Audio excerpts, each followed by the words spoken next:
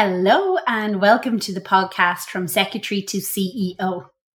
I'm your host, Caroline Fry, and today we'll be talking about the common mistakes leaders make when they're trying to lead a team. So firstly, let's talk about leadership and what it means. So leadership is the ability to influence and inspire others towards a common goal or a vision. And leaders can be found in all walks of life, from business and politics to sports and the arts. However, being a leader is not just about holding a position of authority or power. It requires a combination of skills, including effective communication, decision-making, strategic thinking, empathy, and a strong sense of purpose. Effective leadership can have a positive impact on individuals, teams, and entire organizations, while poor leadership can lead to chaos, confusion, and demotivation. So what are the common mistakes leaders make when they are trying to lead a team or their organizations? Well, some of the mistakes could be a lack of communication. It could be micromanagement, letting employees know where they fit in the overall vision of the organization. And often it can be simple things like failure to recognize achievements. But today I'm just going to focus on communication and micromanagement, as I feel if you get these two right, the rest really will start to fall into place. So if we look at communication, where can communication go wrong? Lack of clarity. One of the common mistakes that leaders and business owners make is really failing to communicate their expectations clearly. If a team member does not have a clear understanding of their roles, responsibilities, and goals, like they can become confused, disengaged. Your team, they're not mind readers, so it is so important that everybody knows what's expected of them. And when employees do not have a clear understanding of what is expected of them, they can often struggle to perform their duties effectively and efficiently. And this can lead to misunderstandings, can lead to mistakes, then there's a lack of motivation, which can ultimately impact the success of any team and an organization as a whole. And this is not just about your chargeable employees or your sales team. This is about everyone. It's just as important as the receptionist knows how to answer the phone the way you want it, as it is that your sales team knows what their monthly revenue target is. So I suppose, what is clarity, and why is it so important, and can really a lack of clarity actually affect a business? Well, yes. Without clarity, your team may struggle with performance. When your employees are unclear about what is expected of them, they might know how to prioritize their work or how to allocate their time effectively. And then it can be missed deadlines because they're trying to figure out, is this a priority? Is this, or what will I do? Will I do this first? And especially if they don't like something and if that has a deadline and if they don't know about it, that could be put way back, and then the smaller stuff that you might necessarily really care about can make it to the top of their list. But then the other thing, without clarity, then morale. So morale can really take a hit. So when employees are unsure about what they are supposed to be doing or how their work fits into the larger goal of the team or the organization, they really can become disengaged and demotivated. And then this can lead to decreased morale or decreased job satisfaction. And it can even lead to higher turnover staff rates. And then there's stress. When employees are unclear about their roles and their responsibilities, they may experience higher levels of stress and anxiety. And this can lead to basically a decrease in mental and physical health, which ultimately is going to impact their ability to perform and their work effectively. So how do you avoid these negative impacts? Well, this can really involve setting out clear expectations. You need to define goals and objectives and outlining specific responsibilities and providing regular feedback and support. So when employees have a clear understanding of what is expected of them, they're more likely to feel motivated and engaged and empowered to perform their work to the best of their abilities. So it's so important for your employees to know what they are responsible for. Who has ultimate responsibility for this task? Like, whose neck is on the line here if this does not happen? If you don't have clarity on this, then confusion can happen. And often no one's going to put their hand up to take ownership, and then delays happen. And then nobody's responsible. This all falls through the cracks. But you can provide clarity, if you can do it through the use of job specs, through the use of performance metrics, you can do it through project management, and you can do it through regular check-ins. So if you want to have an example of what this could look like, or how you could actually get your team on board and really set out clear expectations and clear responsibilities. What you could do is, so say you're taking on a new project, or you're introducing a new service or something like that, something new. You could call a team meeting and you can map out the project along with your expectations. So if you put it this way and think about it, you have all your team together and we want to get them brainstorming, but we also want to get them that everybody knows what's expected and what are the actions that we're going to take out of this project. So some of the questions that you could ask your team would be, what do we want to achieve here and why? So that they understand the bigger picture. So if you want to introduce, say, a new revenue line or a new service, like, it's really important for the team to understand why they're doing it and where this fits into the whole organization. So it's not just you coming along saying, oh, do you know what, we're going to add on this service. But it's important for you to be able to clarify and actually explain. I was looking at our service offering as a whole, and there's actually a gap here. And I feel a lot of clients have been coming and asking if we can do this service. So by providing this, I feel we're actually providing an all-round service to our clients. So that's really important for the team to understand what we are trying to achieve here and why. And then it's like, what difference will this make if we bring this service on board? And this is important to get the team buy-in as well. So it's not looking at like this is an extra workload. So this is explaining to them why. This is the difference. By putting this in, we're actually encouraging our clients to do more business with us. By not offering this service, we're kind of forcing them out the door here. So it's really important that by offering this service that we're really getting our clients on board. What does a completed project look like? And I think this is really important for you to be able to clarify to your team what completed means to you, because we can all have a very different idea of what completed to me looks like and what completed to her looks like. So it's really important. And letting you know what's the best result. So, and sometimes this isn't just all about revenue. This could be market share. This could be, oh my God, clients are doing more business with us now. Our clients feel happy. Clients, they really feel that we're listening to us. And then it's like, what's the worst result? So when people are actually thinking about this project, they have an expectation that, that there's going to be a customer service expectation here. There's going to be a revenue expectation. There's going to be, certain expectations, but also the worst result. So they know maybe if 15 clients take this up, well, that's not really great, that you wanted in excess of maybe 30 clients to take this service up. So then it is looking at, kind of what does success look like? So success could be that, we have happier clients. How do we know we've happier clients? Because we've 10 extra who bought this service. This could be like that we actually have an improved website or improved marketing material that's actually selling this service. This could mean that now we have one team member now who is solely responsible for looking after this. So it's really important that you actually get to define what does success look like for this project. Do you know that it covers revenue, it covers the customer satisfaction, it covers the team satisfaction. So what does success like? And then it's like, what are the first actions?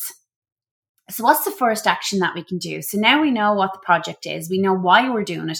We know what the best result is. We know what the worst result is. We know what success looks like. So what's the first action that we need to take in order to start this project? And then we're agreeing when are we going to meet to actually review the current progress?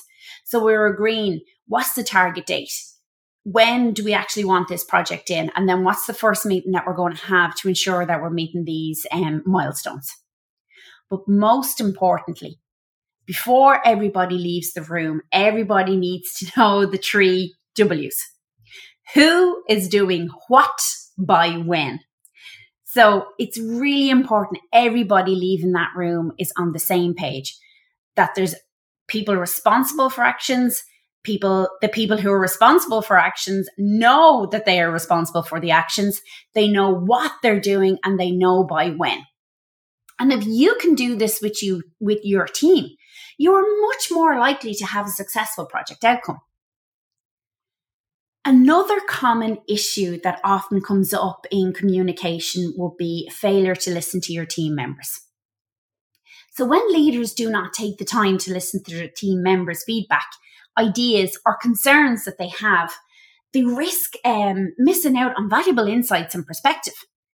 And then again, this can lead to a lack of innovation and creativity, as well as demotivation and disengagement among team members.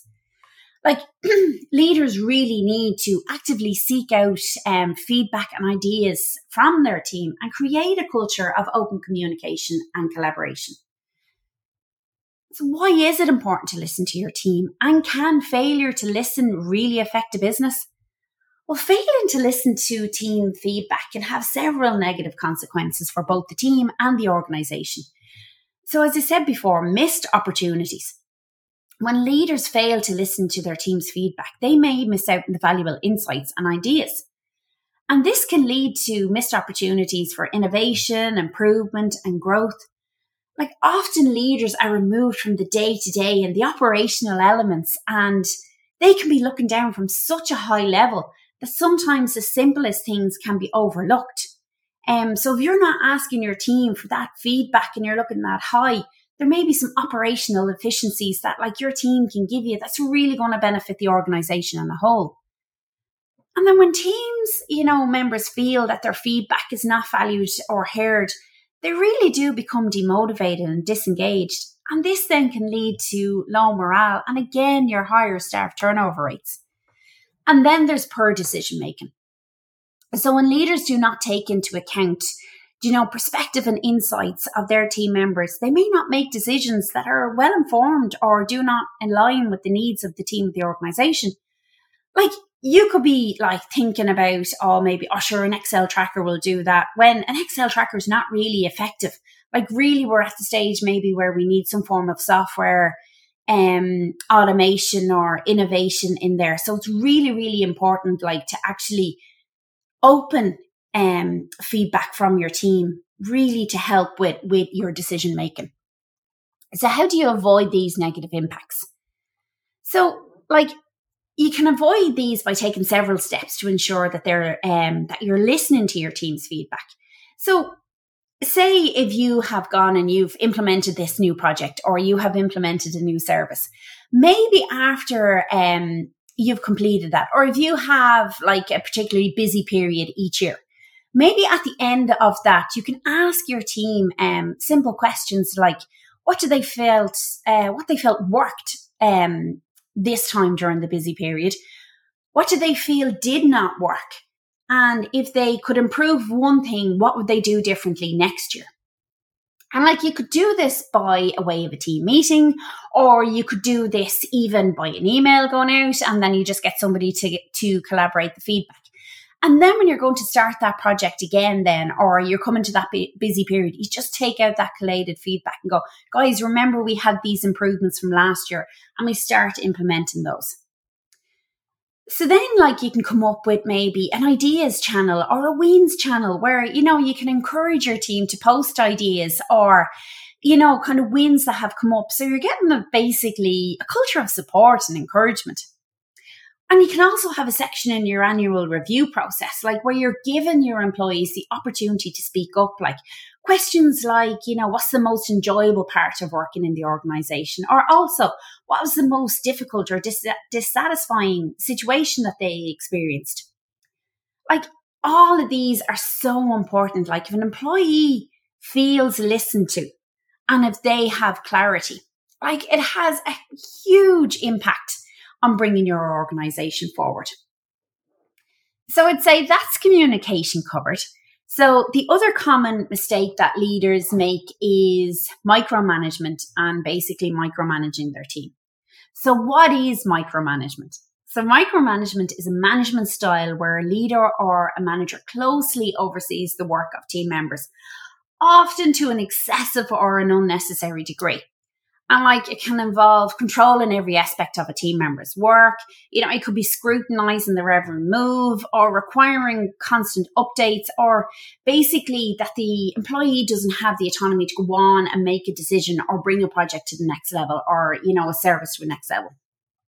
And why would you do this? Well, there's lots of reasons why, leaders actually engage in micromanagement. And one common reason could be there's a lack of trust or confidence in their team members' abilities. And, leaders who are overly concerned with ensuring that everything has to be done their way may feel that they actually cannot rely on their team members. And this is a more of it's them, not you, and they might make the right decision. They feel that their team can't make the right decision, or they're not going to think the way you are, or complete their work to the desired standard that you would.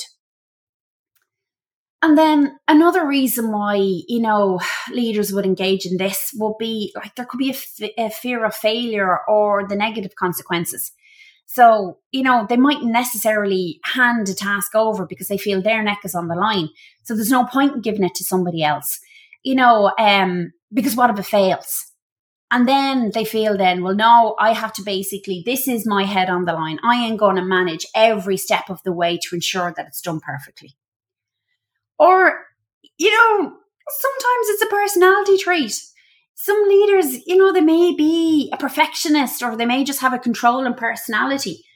And then they just kind of have this desire to micromanage their team. So while micromanagement may seem like a way to ensure that everything is done perfectly, it can actually have several negative consequences. And micromanagement really can lead, to decreased productivity or a lack of creativity and innovation, and basically a demotivated and disengaged team. So an effective leader actually recognizes the importance of delegating responsibilities and trusting their team members to make the right decision. And they do this by providing clear expectations and guidelines and offer guidance and feedback when needed. And basically what they're doing there is they're creating a culture of trust and autonomy. And by avoiding micromanagement, leaders can actually foster a more productive, creative, and an engaged team. So, people often ask me, they're just not getting it, or, they're coming back and go, no, I feel I need to micromanage. Micromanagement can't be that bad. Does it really affect my team? Well, yeah, it does. And it can have serious negative consequences for your team and your organization. You're going to have decreased productivity.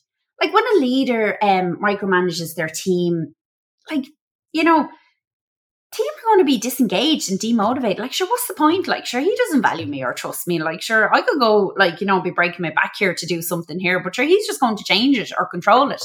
So, they're basically just sitting there. I'm not going to say twiddling their thumbs, but they're not exactly going to be jumping up to take on work, or they're not going to be really engaged or come up with you with new ideas. So then it is going to be the lack of creativity. It's going to stifle. When you're so invested in controlling the outcome, when team members who are possibly doing the day-to-day work, when they're not given the freedom to make decisions or trying new approaches, they're going to be less likely to come up with new ideas or solutions to the problem. So you could be doing a process over and over again that's completely ineffective, but it's just because you like it and you've always done it that way. And then high turnover rates, you're going to lose good staff. If you're going to micromanage, every inch of your team members are going to become frustrated and they're going to leave the organization. Because it really will be. What's the point? This is a dictatorship. They're not even open to new ideas. They want to be part of a culture where they feel heard, where they feel listened to. So, if you're going to micromanage, you're going to lose good team players. So really, to avoid these consequences, there's a few things that you can do. You can delegate responsibilities. You can delegate responsibilities to members like that of your team. That's basically going to give them the freedom to make decisions and take ownership of their work. And then this will really help build and foster, trust and a culture of autonomy and accountability. And delegation is a skill. And I have gone into this in a lot more detail in my Time to Recharge and Refocus podcast. But if you learn the skill of delegation and if you invest the time in delegating properly to your team, it can be transformational for you and for your team. And again, if you set clear expectations, leaders can set clear expectations for their members, like providing guidance on the goal, the objectives, like taking the time out at the start of the project, communicate what's the best result, communicate why we're doing this, communicate what's the worst result, letting them know what steps they need to take, letting them know what success looks like to you. Given the responsibility, you're responsible for this action, you're responsible for that action. We're going to meet back in a week. Actually, do you know what? We're going to have daily huddles so we can actually keep the momentum going in this. And with that, we're only discuss, okay, how's it going? What are you stuck on? Nothing. Perfect. Let's move on to the next task. Or, okay, yeah, you're stuck at this. Right. That was unexpected. Then let's meet together. We'll brainstorm on how we can get over that step. So if you invest the time at the start, get those job descriptions done, put in those project plans. If you do that at the start, you are less likely to miss the deadlines and you will have a much more engaged team who's focused on milestones, who's focused on delivering projects, and who's focused on growing your organization. So in conclusion, I would say leadership is absolutely critical for the success of any team or organization. And a healthy leader is one who is empathetic, who's communicative and empowering, and who fosters a culture of trust, collaboration, and accountability. Healthy leadership can lead to increased employee engagement, higher productivity, greater innovation, and creativity. And by prioritizing leadership practices, leaders can really create a positive work environment that fosters the growth and development of their team, and it really drives success for the organization as a whole. So I hope you enjoyed this podcast. And don't forget that I have plenty of other episodes. So please feel free to log on to www.carolinefry.coaching.com, where you'll get a full listing of all the episodes. Thanks for listening.